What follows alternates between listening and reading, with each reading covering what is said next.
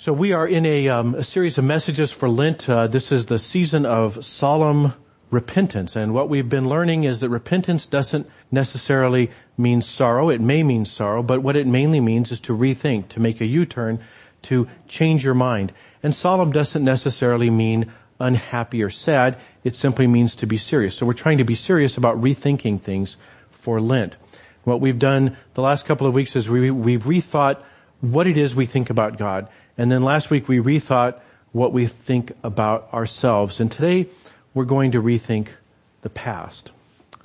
Now, if you grew up in church and you came to church and there's a rooster on the screen there, then you probably have immediately gone to the most famous rooster probably in all history. No one knows who owned it or anything about it except everybody has heard about this rooster if you have a church background. It is the rooster that Peter heard crow after he had just denied Jesus the third time. We'll hear about it later in March. But I saw this picture of a rooster who is about to crow, and I said that's the perfect thing to illustrate this idea, because even before that, or a week or so ago, I read a line from a man named Matthew Diaz, and in it he said this. He said, every day for the rest of his life, Peter heard roosters crowing. And honestly, I don't even know what he said after that. I mean, I could find it, but I was just struck by that thought. You know, in that culture, people had chickens. A lot of people in the world today still have chickens. They're not so popular up here. We have ravens. But people in most of the world keep chickens. And so there's all kinds of places in the world to this day you hear roosters crowing in the morning. And that would have been true for Peter as well. The rest of his life, he was forgiven. He knew he was going to heaven. He knew he had eternal life because he knew Jesus had demonstrated that eternal life was available. But he had to deal with his past. And every day, roosters crowed and reminded him of his past. And so that's what I want to do today. I want to rethink our past, because if you're like me, you have a past. Now some of us, the sociopaths and the really innocent people in the room don't have anything to think back on with regret or shame or just a wish they could do it over again. And if you're one of those people, if you really can honestly look at your life and say there's really nothing much that I regret, then I would just encourage you to hang on to this message, because your day may come. You know, I don't know about you, but I'm always about, one decision away from making a complete mess of my life. So it may happen to you too. But I think a lot of us don't have to wait. A lot of us have things we already regret. There's the thing we said and we knew it would break the relationship, and it did. We haven't spoken to that person in years. And we wish we could go back and undo that. There's the business with the money, where we told everybody we never saw it. You don't know what happened to it. And they believed us, or maybe they believed us, but at least they quit talking about it. There's that thing that happened in college, spring break, junior year. We just wish we could just forget it. There's the reason our first marriage failed, or maybe our second marriage failed. There's things in our past that we wish we could deal with. And we're fortunate, Peter had roosters crowing every day, but for most of us, we're able to kind of shove them down deep inside somewhere, put them under the carpet, hope that we don't remember them. But they intrude. We can't always sweep them under the carpet. They have a way of coming back up to the surface from time to time. So the question for us is, what do we do about the past? What can we do about the past? Well, Scripture tells us the answer. Scripture tells us that it is not Jesus' intention simply to forgive us for our past. It is not Jesus' intention simply to get us into heaven when we die. But Jesus came to redeem us, and that includes redemption from our past. Jesus wants to move our past from the realm of guilt and fear and shame and regret and sorrow to a place where we can look at it without flinching, where we can be honest to ourselves and maybe to others about what happened, to a place where we can evaluate it and learn from it and become wiser and be grateful for the Lord we have who saved us. So what I'd like to do is look at a passage that has nothing to do with Peter. There's a reason I'm switching from Peter to Paul, and it's that part of it is because it's easier to find passages about Paul, because Paul was so influential in developing the text of what is now the New Testament. But the other is that Paul himself says, hey, Peter's got nothing on me. Paul says, I am the chief of sinners. You know, in your face, Peter. He says, I am the chief of sinners. He says, my sin is greater than Peter's. So I want to look at the passage we just heard from Acts chapter 9. While you're finding it in your Bibles, I want to catch us up. Back in chapter 7, Paul first appeared on the scene. Actually, I'm going to keep calling him Paul because I can't help it. His name is Saul. In that culture, it was very common for people to have more than one name. They might be a family name or something. You might think of it like we do first names and last names, but it would be common for people to have two names that they were known by more familiarly or more formally. And so Saul was just involved in a mob murder. There was a mob violence, and Saul was one of the people who was watching them and probably egging them on. And he was so happy with the results of that first murder that he decided to go into the business of persecuting the church. So he does, and we pick up the story now in chapter 9. It says, meanwhile Saul, still breathing threats and murder against the disciples of the Lord, went to the high priest and asked him for letters to the synagogues at Damascus.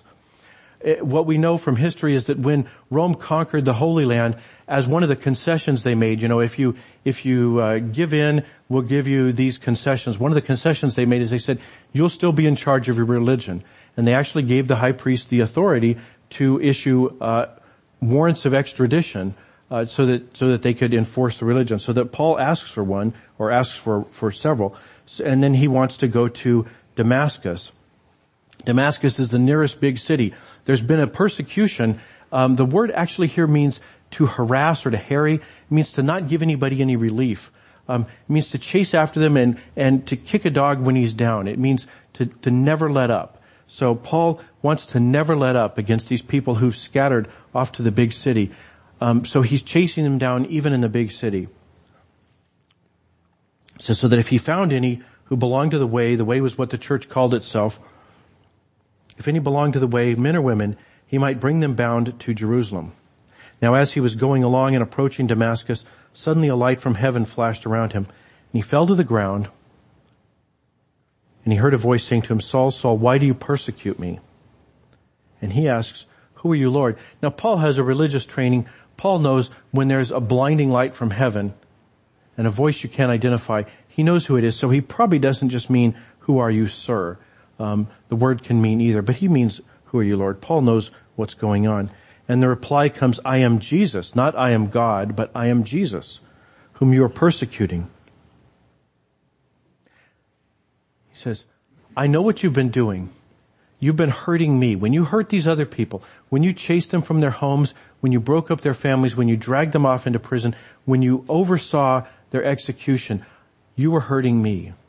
And now you're at my mercy. I've got you down on the ground. You can't even see.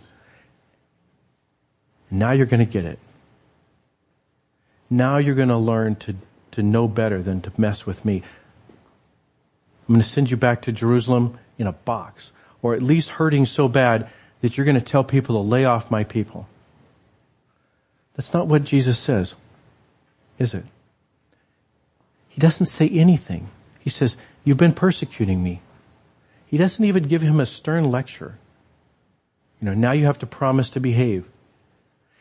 What he says, our translation is very weak here. It says, but get up. The word but here is a stronger but. It's a nevertheless. I could do all that. I've got you dead to rights. But he says, Nevertheless, get up and enter the city, and you will be told what you are to do." The men who were traveling with him stood speechless because they heard the voice and saw no one. Only Paul got this revelation from Jesus. So he, though his eyes were open, he could see nothing. They took him by the hand and brought him to Damascus. For 3 days he was without sight and neither ate nor drank.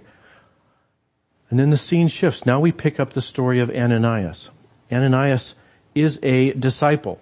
Maybe he fled there. Maybe he was a disciple because of somebody he met there who had fled from Jerusalem. But Ananias is there in Damascus. And the Lord comes to him in a vision and says, "Ananias." And he says, "Here I am, Lord." And the Lord says to him, "Go to a particular house on a particular street, and in there is a guy who's praying, and he just had a vision of you coming to lay hands on him." And Ananias goes, "Well, maybe it was some other Ananias because I've heard about this guy. And he doesn't strike me as a good risk." He says, "Lord, I've heard from many about this man, how much evil he has done to your saints in Jerusalem. And here he has authority from the chief priest to bind all who invoke your name. But the Lord says, go, he is my chosen instrument to bring my name before Gentiles and kings and before the people of Israel. I myself will show him how much he must suffer for the sake of my name." So Ananias goes, and the rest is history. It is literally history. After Jesus himself and possibly Peter, Paul is probably the most historic figure to ever live. We know his name today. 2,000 years later, we know about this obscure Jew from the city of Tarsus, no big city in southern Asia Minor. We know about Paul today. There's cathedrals named after him. There's cities. Some of you are from Minnesota. Your state capital's named after him. 2,000 years later, we remember Paul because of this event.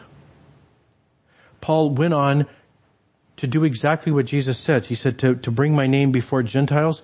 Paul, after learning more about Jesus, kind of talking to people who had been with Jesus, finding out what Jesus' story was, he became an evangelist. He started telling people what had happened to him.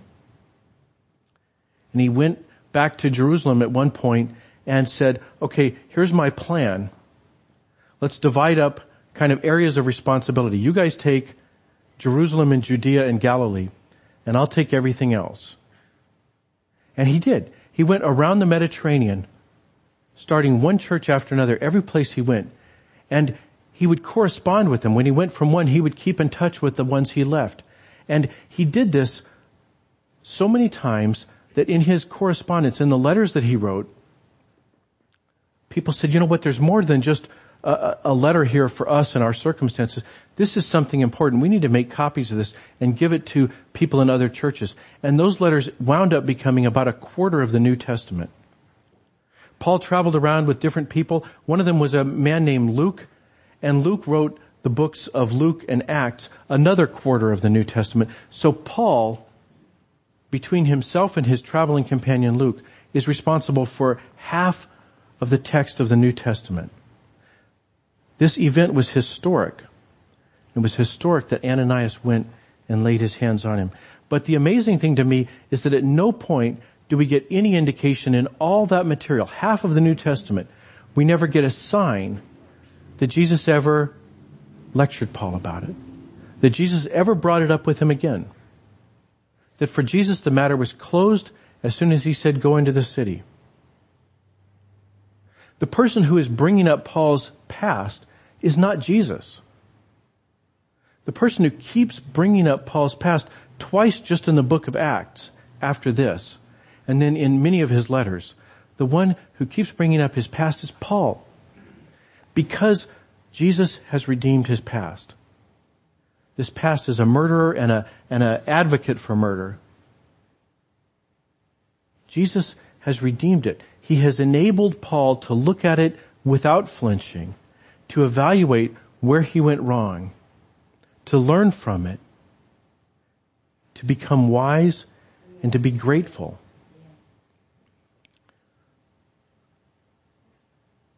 And that's what Jesus wants for all of us to do with our past.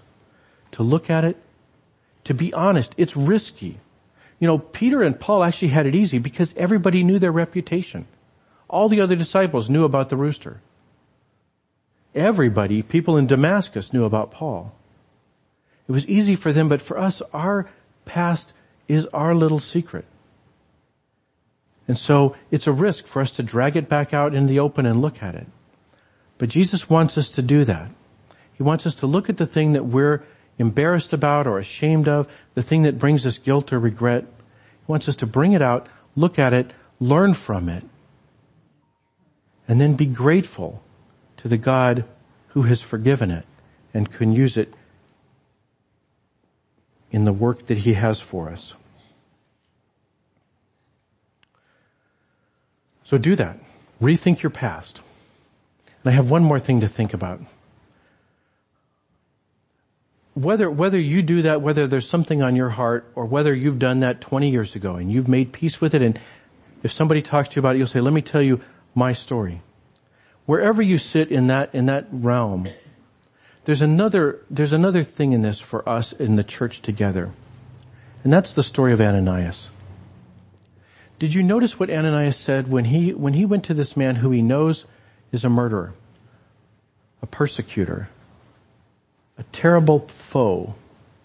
What is the first word he says to Paul? He says, brother Paul, Jesus has told me about you. He says, brother Paul, the Lord Jesus has sent me. We're going to run into people the rest of our lives who've got pasts.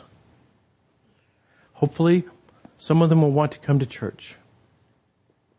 The question for us is, how do we deal with people who've got a past?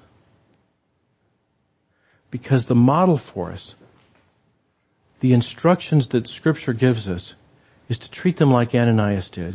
To say, I've heard all about you. You are a disaster. But Jesus sees something in you, so you're my brother. You're my sister. Lent is a time for sober, solemn repentance. And one of the things we need to do is to rethink the past. So I invite you to do that. Drag it out. Take a cold, hard look at it. Learn from it. Become wise and be grateful. Thanks be to God. Amen.